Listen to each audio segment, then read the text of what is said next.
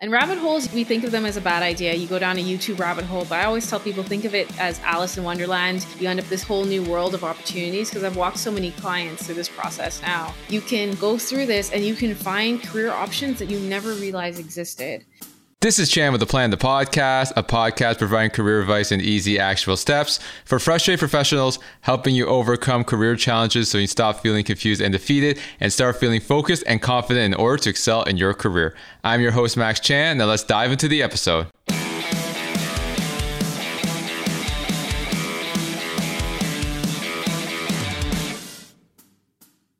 Hey, Jet, welcome to the show.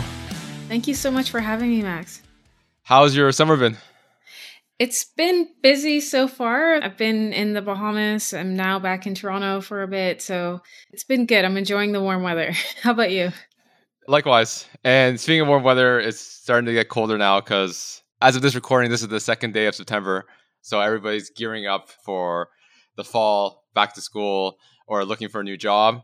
They call this long weekend the last weekend of the summer, right? Unofficially. So everybody's trying to get ready for the fall. And I wanted to bring you on because you have an interesting story that I think my audience would really find interesting, is that you had to find a job in 90 days in Canada or you would have to leave the country. But before we dive into that, why don't you tell us a little bit more about your background in terms of how you got to that point? My name is Jet Stubbs. Right now, I'm a career and business coach, but when I first came to Canada, my family stayed with me for 3 days and then they left. I was an international student. I went to Western University, where, if you don't know where that is, that's in London, Ontario, so just 2 hours outside of Toronto. And I went there for 4 years. I felt like I did what I was supposed to do. I did hard work. I volunteered. I did internships. I thought I was preparing myself for a career after I graduated. And then at 21, I graduated. That was in the middle of the 2011 recession. The business that my parents had created to fund my education had went belly up essentially, and it didn't survive. So I had 90 days to figure out how I was going to make money if I wanted to stay in Canada.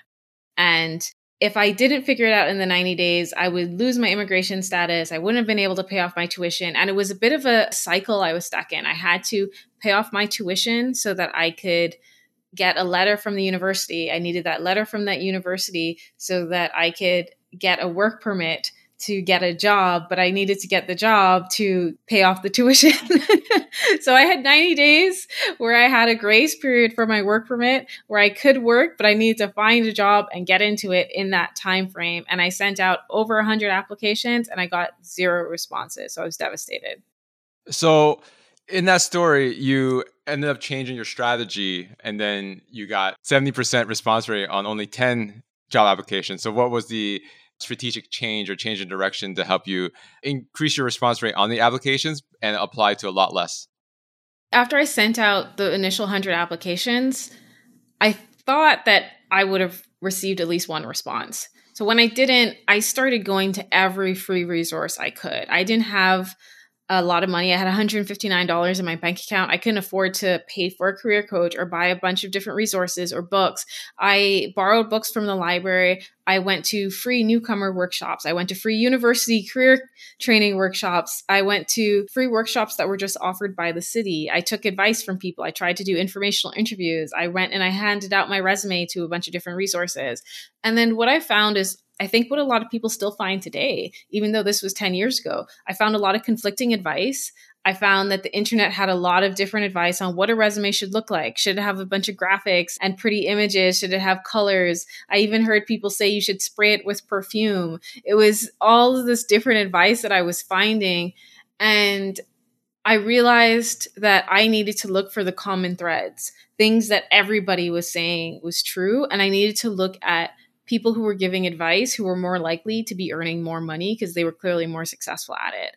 And one of the things that I stumbled on in that process was that you shouldn't apply for 1 million jobs. You shouldn't apply for 100 jobs. You should narrow it down and create tailored applications to a few jobs that you really want.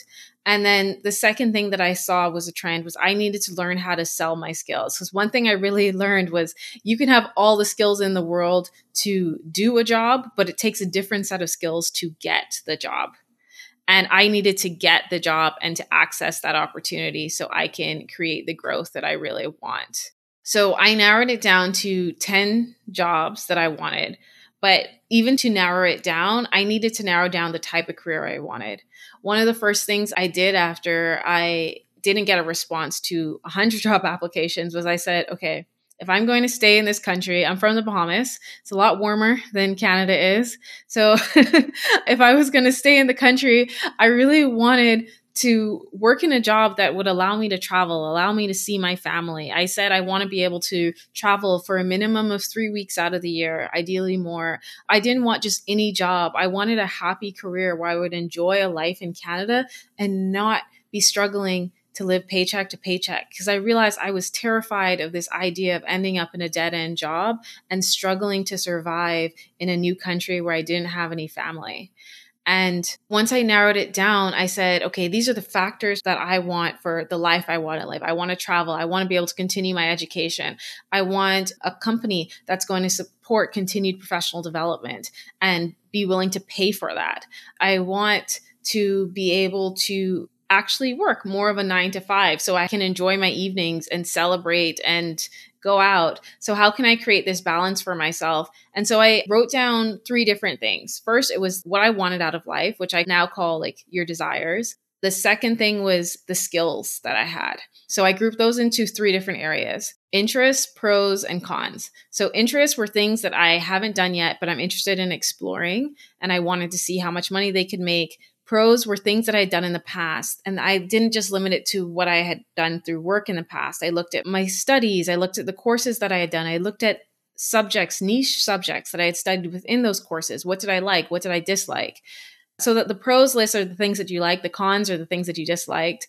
And I tried to find a career that would combine my interests and the pros, the things that I liked. And I put that into Google. And this took me down a rabbit hole. And rabbit holes, usually we think of them as a bad idea. You go down a YouTube rabbit hole, but I always tell people, think of it as Alice in Wonderland. You end up in this whole new world of opportunities, because I've walked so many clients through this process now. You can go through this and you can find career options that you never realized existed. So once I did that, I discovered new career options, but then I had to figure out which one would pay me enough money and give me enough flexibility. So then I did labor market research and I evaluated which job titles are associated with different salaries. So right now I'm a career coach. As a career coach, I've been offered anything from $36,000 per year to $300,000 per year as a career coach. Same job title, wildly different salaries, wildly different lifestyles that you can live. So knowing which industries pay more, which job titles pay more. Sometimes you can make more if you make a slight change to your job title or the position that you're looking for. And I did that research and I narrowed down to 10 jobs that I wanted. And this was my last ditch effort. Once I figured out the skills that I had, how I wanted to live, which is desire, the third piece was demand. And that's where I did that labor market research. And I had to figure out what would make the most money. I found these 3 jobs that was in the sweet spot of these 3 things. So if you think of those 3 things as a Venn diagram, this is your sweet spot. That's your happy career, something that's going to allow you to design the life that you want for yourself.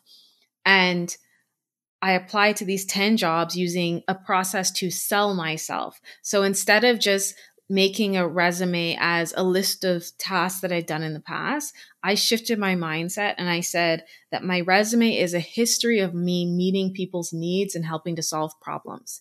And every sentence in that resume should show this person how I can help to solve their specific problem and the results that I've delivered in the past. And I used, which you may have taught your clients before, like the CAR and the STAR framework, where you go, this is the challenge, the situation, the unique task that you solve, because you can't promise to solve every single problem for somebody. You can only solve parts of a problem for people. So you want to say, okay, this is the situation. This is the problem that you're experiencing or your unique challenge. This is how I'll come in and help you to solve a piece of this problem. These are the actions that I will take using the skills, qualifications, and experience that I have. And this is the results that I've delivered in the past. So I created 10 tailored resumes and it took me days. And then I went and I got 7 interviews from those job applications. And then people just started asking me for advice. And I replicated the process so that people were able to get anywhere from 20% to 80% response rate. So no longer sending out 100 job applications and getting no responses. You can now send out 5 to 10 applications, 30 or less applications, and be in interviews talking to employers who are excited to talk to you. So did you get the job on the 90th day, or was it really close? Oh, yeah, it was close. The university was nice. I explained my situation to them. And instead of putting like the day that I finished my studies, they put in the date of my convocation as my last day, which gave me like an extra 20 days. And I landed the job with about 15 days to spare. So it was really close because it takes a while before you actually get the job, right? I got the interview and I saw those interviews lining up. But then the issue was I needed the actual job offer in hand so that I could negotiate with the university to release the letter that I needed. I actually had a client, I think she was from mainland China, and she interviewed for this company. They gave her the job offer, but she needed a letter in order to say that she has a work permit, right? And this class that she had was taking forever to get the grade for her. So she had to basically delay her start date with that company in order to get that grade. So I do have a inkling of like what you went through in terms of like getting the letter to get your work permit. It's a lot of work. It can feel very stressful. So I didn't know if it was going to work, but I put my best effort in. And then since then, I've helped people replicate that process. And then along the way, I realized it's the same process to find what you love to do, like narrow it down and to sell yourself, whether you want a job or freelance service or a business. And so I started giving people business coaching advice. And that's how they started making money and replacing their income. And that's how I became a career coach and a business coach. So what was the role that you landed? It was actually in career development. So I realized that at 21, I didn't have all of this knowledge about how to sell myself. And as I was talking to my peers, they didn't have this information either. At that point in time, they thought that the most that they could make after graduating, some of them thought was like $25,000. Like, this is the most I can make as a fresh grad. And my first job, this was 11, 12 years ago, was 55,000. So it was a lot more than they anticipated. So I worked at the University of Toronto and I worked in experiential education, which is bridging the gap between academic theory and career development. And I actually used my story of me learning how to sell myself into the job that I was getting and telling them, you know, I had applied to 100 jobs. I wish that university professors had designed courses that taught me how to sell myself and all the knowledge that they were giving me. And I went and my first job was teaching professors how to incorporate that into their courses. Well, that's awesome. And going back to what you said about the free information, it's free from a cost perspective, but it could be expensive from a time perspective because you don't actually know what advice is actually good. So for someone who is job searching and is unfortunately on a tight budget, with so much free information out there, what are some guidelines that you can recommend in regards to seeking out the right people to follow from a content perspective so they get the right advice to help them get their next job? The first thing I would say is focus on people who are teaching you big picture information. So you shouldn't focus on somebody who's telling you your resume should be this specific font or this specific, and they're focusing on all those niche details because it really isn't about the format of your resume. It's about the content of your message and how much you are offering to help people. So you need to focus on finding people who have testimonials, who have a track record of experience helping people land jobs. And ideally, if you could find people who've done that across industries, that is one piece. The second piece is to network. So many people get afraid of reaching out to somebody on LinkedIn. But if you are on a tight budget and you're trying to figure things out, I've had people who I've recommend, hey, you're interviewing for this job or you would like this job opportunity, reach out to a few people on LinkedIn who work at this company. Don't reach out to the CEO. That's a common mistake people will make. They'll try and reach out to the biggest like honcho in the company. And that's not what you should be doing. You should be reaching out to the most junior people within that company because they don't regularly receive those messages. And they're really going to appreciate the fact that you reached out and they know the more senior people. So I've had people do this and reach out and have a informational interview and just a coffee chat. And then this person says, hey, I really like you. I'm going to put a good word in for you for this job because I know the hiring manager and I'm going to tell them that I spoke with you. So those are two things that I'd recommend. The third thing is, if you don't have a budget and you're trying to just do it on your own, Google the CAR or STAR format for writing a resume. You want to focus on selling yourself. And as I said, shift from thinking of your resume as a history of the tasks that you've done before. And instead, think of it as a history of meeting people's needs. It's your history of helping other people achieve their goals that are as closely related to this job as possible, so that you can show them how you can help. Whenever you apply for or receive a minimum wage job, it's probably because your resume is a history of tasks that you've done before. And that basically tells the employer, hey, I'm looking for money. I don't know what I want to do. So this is what I've done before. Tell me how I can help you. And the employer is going to say, well, you're not really giving me a strong pitch, but I do need people. So here's the most menial task, or here's the most repetitive task with the most manuals or the most step-by-step instructions. Start here, and then we can see if you can do more. Versus when you apply for a job and you are applying for a 6-figure opportunity, what you're going to be saying is, these are the specific problems that I can help you solve. This is how much value this will add to your organization, and this is how I can help you. And that is when you'll start to make more money, because you're saying, these are valuable problems that you have that I can help you solve.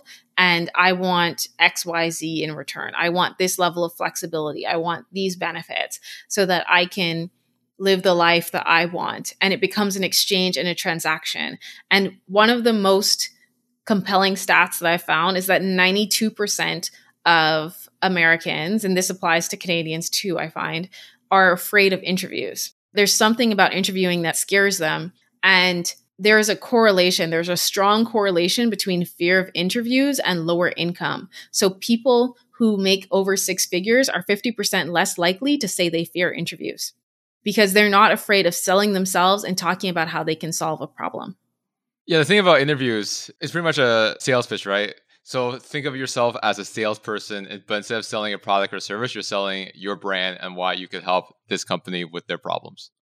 Absolutely. That's exactly how it works, Max. And going back to what you said about a common thing that professionals make in terms of the mistake on their resume is making it very duty and responsibility focused and not problem solving focused. So how do you recommend people dive deeper into their experience in order to get those solutions out onto the resume so it makes them be the high value candidate that they are?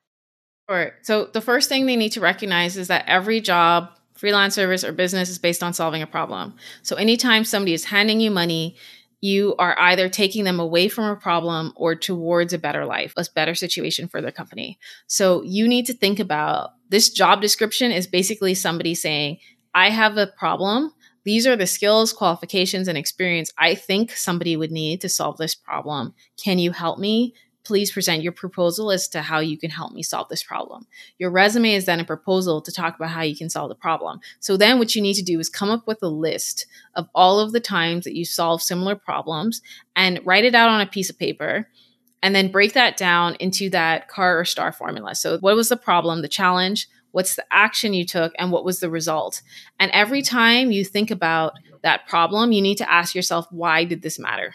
So I remember when I first started, one of my first internships when I was in university is I was working at an offshore bank in the Bahamas, and I was just scanning documents all day. And I was like, this is the most boring job. I would put in headphones and I would just come in and sit there and scan documents all day. And I'm like, what skill can I say that I learned from scanning documents? What was the point of this job? And one of the things that I realized is I had to keep on asking myself why. They chose to pay me a salary to sit there and scan documents for a summer. So why did this matter? And the first thing I said was, okay, they were trying to digitize their documents. Okay, then I said, why do they need it digitized? A bank is, especially when you're dealing with offshore banking, they have to meet compliance so they're not evaluated for money laundering, or they're not thought to be money laundering. So what I was actually doing was digitizing their system so they had up-to-date know your client information so that they would avoid, or they would be in compliance with, anti-money laundering compliance laws, and they would avoid being blacklisted. So if they didn't, I just kept on asking myself why. Once I said, okay, the purpose of this is to digitize documents for anti-money laundering compliance. Well, what happens if they're not in compliance? Then they're blacklisted. The bank is blacklisted, and a bunch of other countries are saying, don't do business with this bank, which is going to harm the bank's business. So instead of saying I scan documents, I said I digitize the Know Your Client compliance document so that I can support the bank in being whitelisted and being able to avoid being blacklisted. Clearly, I worded it better than that.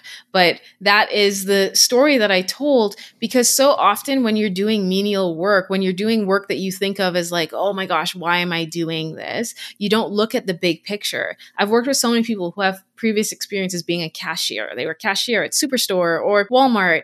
And then they're like, well, this isn't really relevant. And I'm like, as a cashier, you are the face of the company to the client.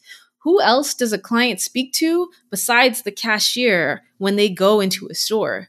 Like if you do self-serve, you won't even speak to a cashier sometimes. You won't even speak to anybody. The most likely person you are to speak to is either somebody stocking the shelves or a cashier. So you are the representative, the face of the store to that client. You help to craft that experience. There's a reason why Starbucks provides so much training to their baristas, because those baristas craft the experience. And then what you also are doing is you are monitoring inventory. You are helping to reduce theft by making sure people aren't stealing things. There are critical roles that you play, and you're processing the money that comes into that company. So people think of this as, oh, it's a meaningless job, but the truth is it's so meaningful, the impact that you are having, and you just need to learn how to talk about it. And it's not about lying or exaggerating. It's thinking about, why is that business owner, why is this company hiring you? What is the value that they expect you to bring to the table? You bring up a good point that I was going to ask next. Sometimes when it comes to like menial jobs, like a barista or flipping burgers, they don't want to over exaggerate their bullet points. So for example, let's say the menial task is flipping burgers, and then they might change the bullet point saying, deliver 200 burgers in 2 hours to improve customer satisfaction by 20%. Obviously, I'm like going over the top. So like, what's the balance between like highlighting how significant your impact is to the role without going over the top? Because recruiters can tell whether you're just exaggerating and making it very fluffy, right? So what's the balance for that? There's a few different ways that you can think about it. One is, if you have a good relationship with your manager or your supervisor, you can ask them, what role does your job play in pushing the company forward or maintaining its level of efficiency? And you can ask them that. And if you have a supportive relationship, they may give you more details and more information, and you may shift how you see your own job. I wish everybody was taught this the moment they walked into a job, but that's not always the case. It is the case when you start to earn more money, because then they really want you to know why you're there and why you're earning that money. But when you're doing these junior jobs, these entry-level jobs, you really need to think about, well, do you know that it's 20%? I think it would be much better to say crafted positive client experience and then put a quote from a client who really thanked you for that experience. That's a much more effective way. A lot of people think they have to quantify everything. There's so much in the intangibles. There's so much in how you make people feel that will make them want to come back and to continue working with you. Relationship building, businesses are relationship building, and they spend so much money to make it seem like a person is the business instead of it being a large corporation. Businesses hire athletes and celebrities to put a face to their business to make it more human. And so when you can incorporate that human aspect and you can say, I received Employee of the Month. I had a client thank me for brightening their day. And these were the exact words that they said. 3 times a week, I would have a client come in and say something like this. There's so many other ways that you can talk about what you did that are authentic. If you have done things where you have caught theft, you have improved something with the inventory, you should write about these things. And the truth is, you may think that you are embellishing initially. You may lack the confidence, but shifting how you talk about yourself to talk about it from a problem-solving mindset shifts you from saying, hey, employer, tell me what to do, to saying, hey, employer, I'm thinking about this like you are. I know you're bringing me here to solve a problem. Instead of thinking of me as somebody that you have to give all these specific instructions to, realize that I can sit here next to you and help you problem solve together. I always say when you're in an interview, think of it as there's this massive Lego in the middle of the table.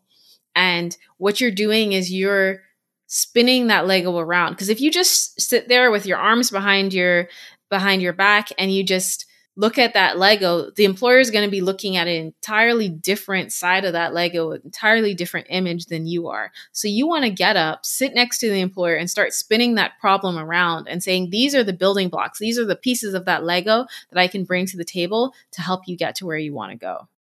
Going back to what you said about quantifiable metrics, a lot of career coaches, resume writers say like adding quantifiable metrics is very important, makes your resume stand out, right? Again, you don't need to have every single bullet point have a quantifiable metric. And it might be difficult for some professionals, for example, like an administrative assistant or receptionist that might not be directly tied to a certain KPI where percentages or dollars are involved. But as long as you tell a good, impactful story and your significance in that role in your company, that's all you really need to focus on, right? Absolutely. Once you tell that story, as you think about the CAR and the STAR framework that you can use for resume writing, it is about telling a story. I always talk about, imagine that your client is, or the company that you want to work with is a person, and they could be dealing with different types of problems. They could be dealing with, as an individual, you could deal with mental health problems or mental well-being issues. And as a company, you could be dealing with cultural issues. As a company, you could be dealing with structural issues like the infrastructure of your buildings. Where are you working? The physical stuff. As a human, you could be dealing with the physical stuff. As a company, you could be dealing with your network. Do you have the right relationships in place? Your social interactions? Do you have the right vendors and connections to be able to do what you need to do? As a human, you could be dealing with these issues. So when you are talking about it, talking about how you help, you really need to think, okay, I am helping to solve this problem. And there's a story that I need to tell, a very human story about a company that is struggling or that is trying to achieve a goal. And I am going to be the bridge that helps them overcome the fears, the obstacles, the questions that they have. And more importantly, one of the reasons that they're hiring you is the time and the effort that you need to put in so they can get to where they want to go. And then you paint this picture of this better life that they can live if you are helping them, get them one step closer by doing the things that they can't do. Because imagine if an employer, a business owner, tried to do every single job in the company would fail very quickly. They need you. Exactly, right? Like everybody has a specific role at the company. Again, companies don't grow by just one, it's not a one person show. So everybody, no matter how menial a task may be, is essential to the operational processes of the company, right? Absolutely. Yes, everybody. But you need to know the role that you are playing. If you want to sell yourself to earn more money, to have more flexibility, to be trusted so that you can have the work-life balance that you want, you need to know what that role is. And going back to the networking portion, right? You said like, obviously, if you're trying to get into Meta, you don't DM Mark Zuckerberg. You obviously DM people that are around the same level as you. The other question I want to ask you is, reaching out to recruiters at companies. I know recruiters on LinkedIn and they get bombarded with tons of DMs about like, oh, can you review my resume? Can you send my resume to the hiring manager of a position? Do you recommend reaching out to recruiters on LinkedIn, or do you think it's so competitive it's better to reach out to people that have some sort of hiring influence, but not specifically the recruiter? I think a lot of people make a mistake where they think recruiters work for them. Recruiters don't work for you. They work for companies to get the best person in the job. So when you are reaching out to a recruiter, they're not just going to forward on your resume to the hiring manager, usually, unless you are a really good fit for that role. And you would need to explain why you were a good fit with a very quick pitch that would say, I can add value. I have these specific skill sets that will help to meet this company's needs. You could try that, but the much more successful route that I find people just have more success with is reaching out to more junior people within a team and asking them for some advice. What are some problems that the company is experiencing? And then making sure that their resume is keyword rich so that they're both networking and they are providing resume that will get through the cracks. Like it will get through the entire process and it will help them pass the applicant tracking systems so that they can get to the hiring manager and they can get in front of that team, so that you're doing a like wraparound 360 process to getting the job that you really want. And it is worthwhile to follow this process when you are applying for these higher level jobs, when you want to get a $20,000 a salary increase over where you're at now. And I've seen people use this to get anywhere from 15% to 50% salary increases. And I've had people use this process for a few of them to get up to 3 times their income. They went from a $40,000 job to a $130,000 job. That's a huge difference. And all they did was sell themselves differently, narrow down the industries, and then follow a wraparound process where they were speaking to people within those companies. They had a better idea of how much money they could be earning.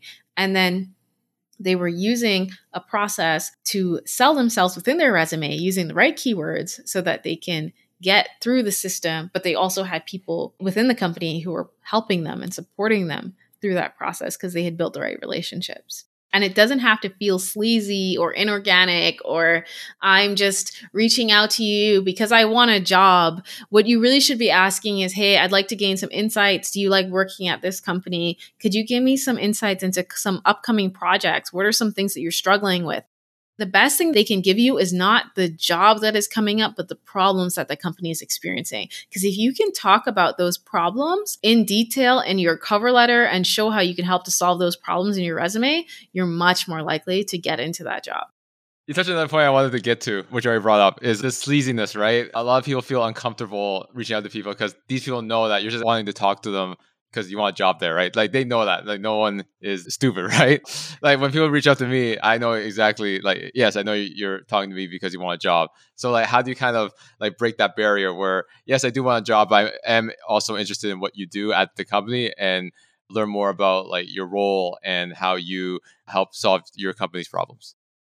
Exactly what you just said, Max. You have to start by asking people, what is the role that they play to help the company? What are some of the problems that the company is experiencing? What are some upcoming projects? What are some upcoming goals? And then people, we naturally like to reciprocate. Somebody's not going to give you typically they're not going to give you 20 minutes of their time to answer all these questions and then not say, what about you? What are you interested in? When that comes, that's your chance to say, well, I want to help these particular type of companies who are struggling with this particular type of problem. So by offering these unique skills, qualifications, and experience to help them achieve this goal, I reached out to speak to you because I see that you are solving problems that I'm finding interesting. And I'm just trying to gather a bit of information and I'm looking to explore these kinds of opportunities. Then that person may say, oh, this job is coming up. I can let you know when I see it in the pipeline, or I know that my boss, Sarah, is going to tell me when they're posting this job. I can share this with you via email before it gets out. And I'll let Sarah know to look out for your application because I think you could be a good fit, at least for an interview or a conversation. That's how that will naturally or organically happen, by you taking genuine interest in that person, that company, those problems. And more importantly, it gives you insight into, is this actually someplace you want to work? Because you can get a lot of information. I've had clients I've worked with go into these informational interviews and the people have told them, this company is toxic. I am trying to get out of here. Do not come here. And they're like, oh, maybe that's just that person's experience. My experience is going to be different. I really want to work for this company. And then they get there and they're like, whoa, this is really toxic. I don't want to work here. I'm like, well, you had 6 people who work in different departments give you the exact same messaging. Maybe you should listen to that as you're evaluating, is this someplace you want to work? You should incorporate that into the interview questions that you're asking, because an interview should be a mutual interview where they're evaluating whether you're a good fit to solve their problem and you are evaluating whether or not you want to solve their problem and this is someplace you want to work.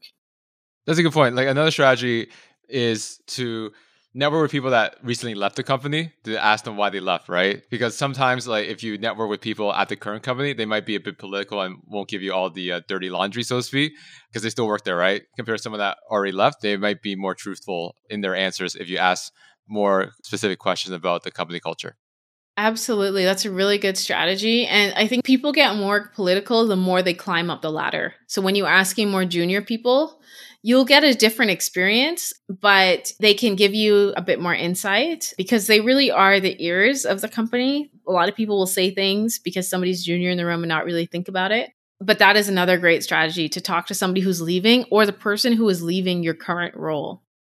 Yeah, that's also a good point that you mentioned in terms of if you go to an interview, ask them is this role a new role or am I replacing someone? Again, you have to word in a way where they won't take offense, but that could be a good indicator of whether it's a high turnover company or not.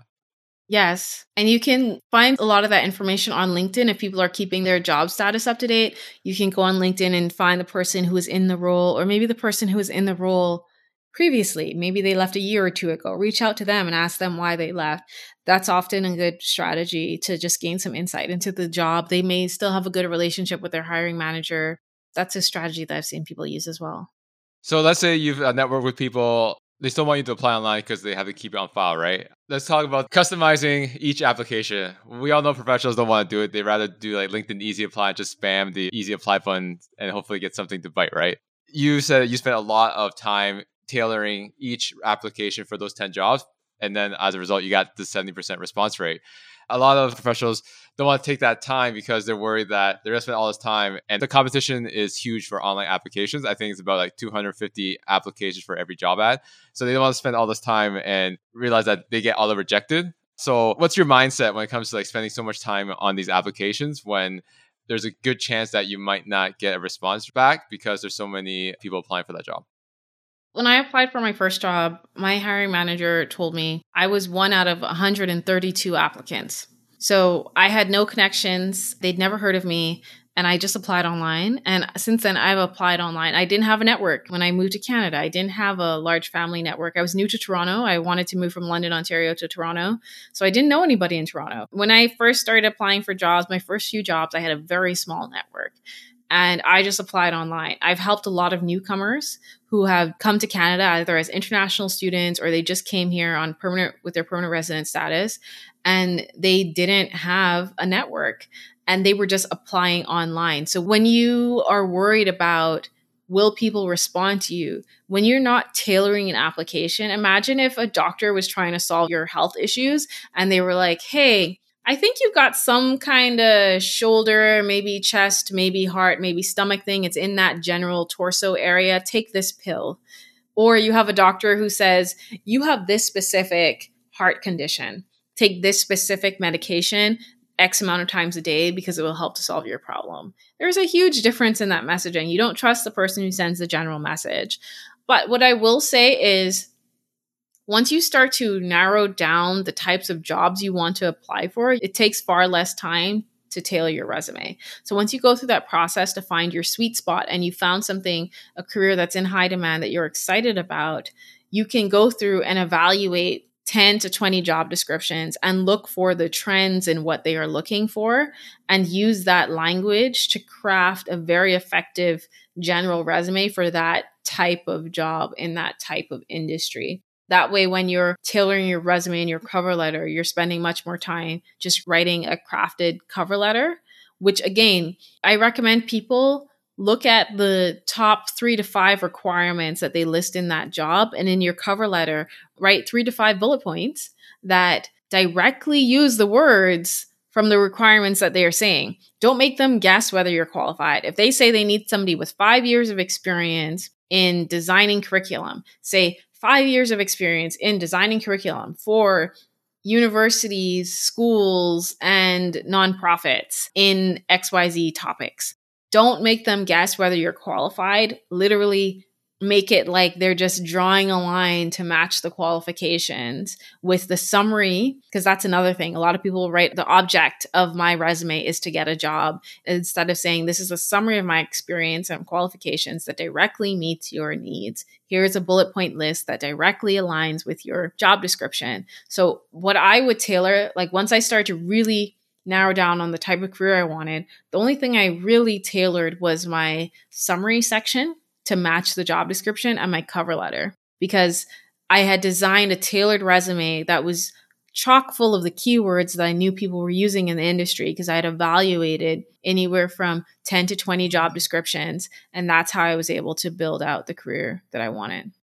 What other strategies do you recommend in terms of like tailoring the resume and cover letter to increase the response rate? Keeping the font simple. A lot of people will try and do all of these boxes and special formats, and then I'll give them a resume template that's just Arial 10 with lines, like with a basic line separating the sections. And I'll even have it in Google Docs so they can't go fancy with the formatting. And they're like, oh, I don't know. This is so simple. I think a resume should be so much more complicated, or it should look like this. And I saw this fancy design. And I'm like, no, just keep the format simple, keep a lot of white space so it's easily skimmable. You want somebody to be able to skim your resume in 3 to 5 seconds. So one of the things that I do is instead of writing professional experience, I'll write a tagline that summarizes that work experience and how it's relevant. So I would use a keyword rich tagline. So instead of saying, this is my professional experience, like for me, for example, for a while, I was applying for roles in the career development space. I was focusing on supporting people with anywhere from mild to severe disabilities because I wanted to test out the techniques that I created on this audience. And so I said, 10 years of experience in career coaching and career development programming for people with disabilities. So instead of having that professional experience, I had a section that clearly demonstrated how I was qualified for the role. The other thing is sometimes people will stay in jobs for a long time. Like let's say you're in a job for 5 years and this job has evolved substantially. You're in a dynamic role. You're a generalist. You're not a specialist. So you have different areas that you work in. Instead of writing 20 bullet points without any spaces, with no spacing in between them, I'd have people group them into sections. So say one section is financial planning. The other section is your team leadership. So you just have a little like subtitle under each, and then you can write a few bullet points and then go to the next few bullet points. And these subtitles should be keywords that they're looking for within that job description. So you can change it. Some people may say team leadership. Another job description may say human resources. So then you're just tweaking those keywords to show how you're directly qualified for that job. So hypothetically, let's say you've done all the work, you've networked with the right people, you have a custom tailored resume and cover letter that you spent hours customizing, and now you're in the interview stage. What are some learning lessons that you want to share with my audience in regards to how to prepare for interviews effectively and common interview mistakes that you made when you first started interviewing and how you were able to correct them to get the job you want? There are a few things that I do. Preparation is key for interviews. A lot of people don't research the companies. Research the company, research the problems that they're experiencing. Come with notes. So many people I've worked with think they are not allowed to have notes. And like an interview is an exam where you're just supposed to have studied and be able to answer all the questions on the fly. And then when your mind goes blank, your heart flutters and you have a panic attack and you don't know what to do next. And then you feel like you just have spiraled out for the rest of the interview because you couldn't answer the one question in the first place. So come with notes. I go through and I dissect a job description. And I look at, again, the top 3 to 5 things that they're looking for. And I prepare, the first thing I prepare is an answer to tell me about yourself. That is not a history of my entire life, but explaining how I have a history of solving this particular problem. And I start with an I help statement. So people say, tell me about yourself. Well, right now, I help ambitious professionals who are trying to take their next step to design a career, whether that's a job, freelance service, or a business that fits their life and their situation. So I've helped over 1,200 professionals, so 1,200 professionals in over 40 different industries across the world. That is a statement to show the value that you add. So I help people who are struggling with this problem by offering these unique skills, qualifications, experience. So I offer a quiz, podcast, and coaching so that they can take their next step. You want to start with this I help and then show support that you can actually do it. So where have you done it in the past? I said I've helped 1,200 people in 40 different industries across the world. I've helped people in Canada, US, Mexico, parts of the EU, UK. I've helped people in different parts of the world to achieve their goals and take their next step. So you want to show social proof that you can get this done. Prepare for this, write bullet point notes, and then practice saying it out loud. So many people, like I just worked with a client last week. He was going into a massive interview with this company that it was like a very niche company in the Caribbean. There are only 4 companies that do this. He really wants this job. It's a 6-figure opportunity that can turn into a high 6-figure opportunity within the first couple of years if he markets it correctly. And he was so nervous talking to me that he didn't want to practice saying his I help statement out loud. And I said, how could you be so nervous that you don't want to say it to me? How you're going to stumble in the interview? How is that going to work? So I said, you need to talk to me right now and say it out loud. And then he said, and he's like, oh, I really fumbled over that. I'm like, yes, because you need to say it out loud. So bring notes. And I have people break out their notes into 3 different areas. So what questions do you want to ask before the interview? So many people think you can't ask a question before an interview. They'll go through an entire interview and not actually know the job that they were supposed to be doing. They don't actually know what the job is, how it works. The company may have given them a summary. The interviewer may have given a summary of the job, but they still had questions. And so they go through this entire interview with the wrong assumptions about what they're trying to do or what the company's next steps are. So I always say, ask a few questions before the interview. If they ask you like, hey, Max, can you tell me about yourself? You can say, yes, I'd love to tell you about myself. But before we get started, can you give me a bit more insight into the job so I'm giving you the right information and I understand the problems that you are struggling with properly? So that as we're going through this interview, I can help you understand how I can help you achieve your goals. Something along those lines. Yeah. Oh, yeah, that's awesome. Again, I really appreciate the conversation that we had today, Jet. And I want to end this episode, this conversation, with one last question for you. So, as you know, my podcast is about helping professionals overcome career challenges to get to where they want to go. So, what has been one big challenge for you, specifically as an immigrant who didn't have Canadian experience? Because one of the biggest obstacles that I've seen from immigrants that I've spoken to is the lack of Canadian experience. So, what was your challenge in that space and how did you overcome it to grow to the career that you have right now? Selling myself. I had a ton of experience. A lot of immigrants, if you're getting into Canada, there's a vetting process. You're here because you have experience. There's a belief that you can succeed in this country. So if you are here, you have the potential. What you are missing is the skills to sell yourself to access the right opportunities. So you need to learn how to talk about yourself. And that's not just the words that you say, it's learning how much eye contact should you be making. A lot of people think they should, like culturally, they're taught to look down. They're taught not to look at authority. And that's different in Canada. Typically, it's a process where you'd make eye contact with people for like 3 to 4 seconds, then you'd shift and then you'd make eye contact again.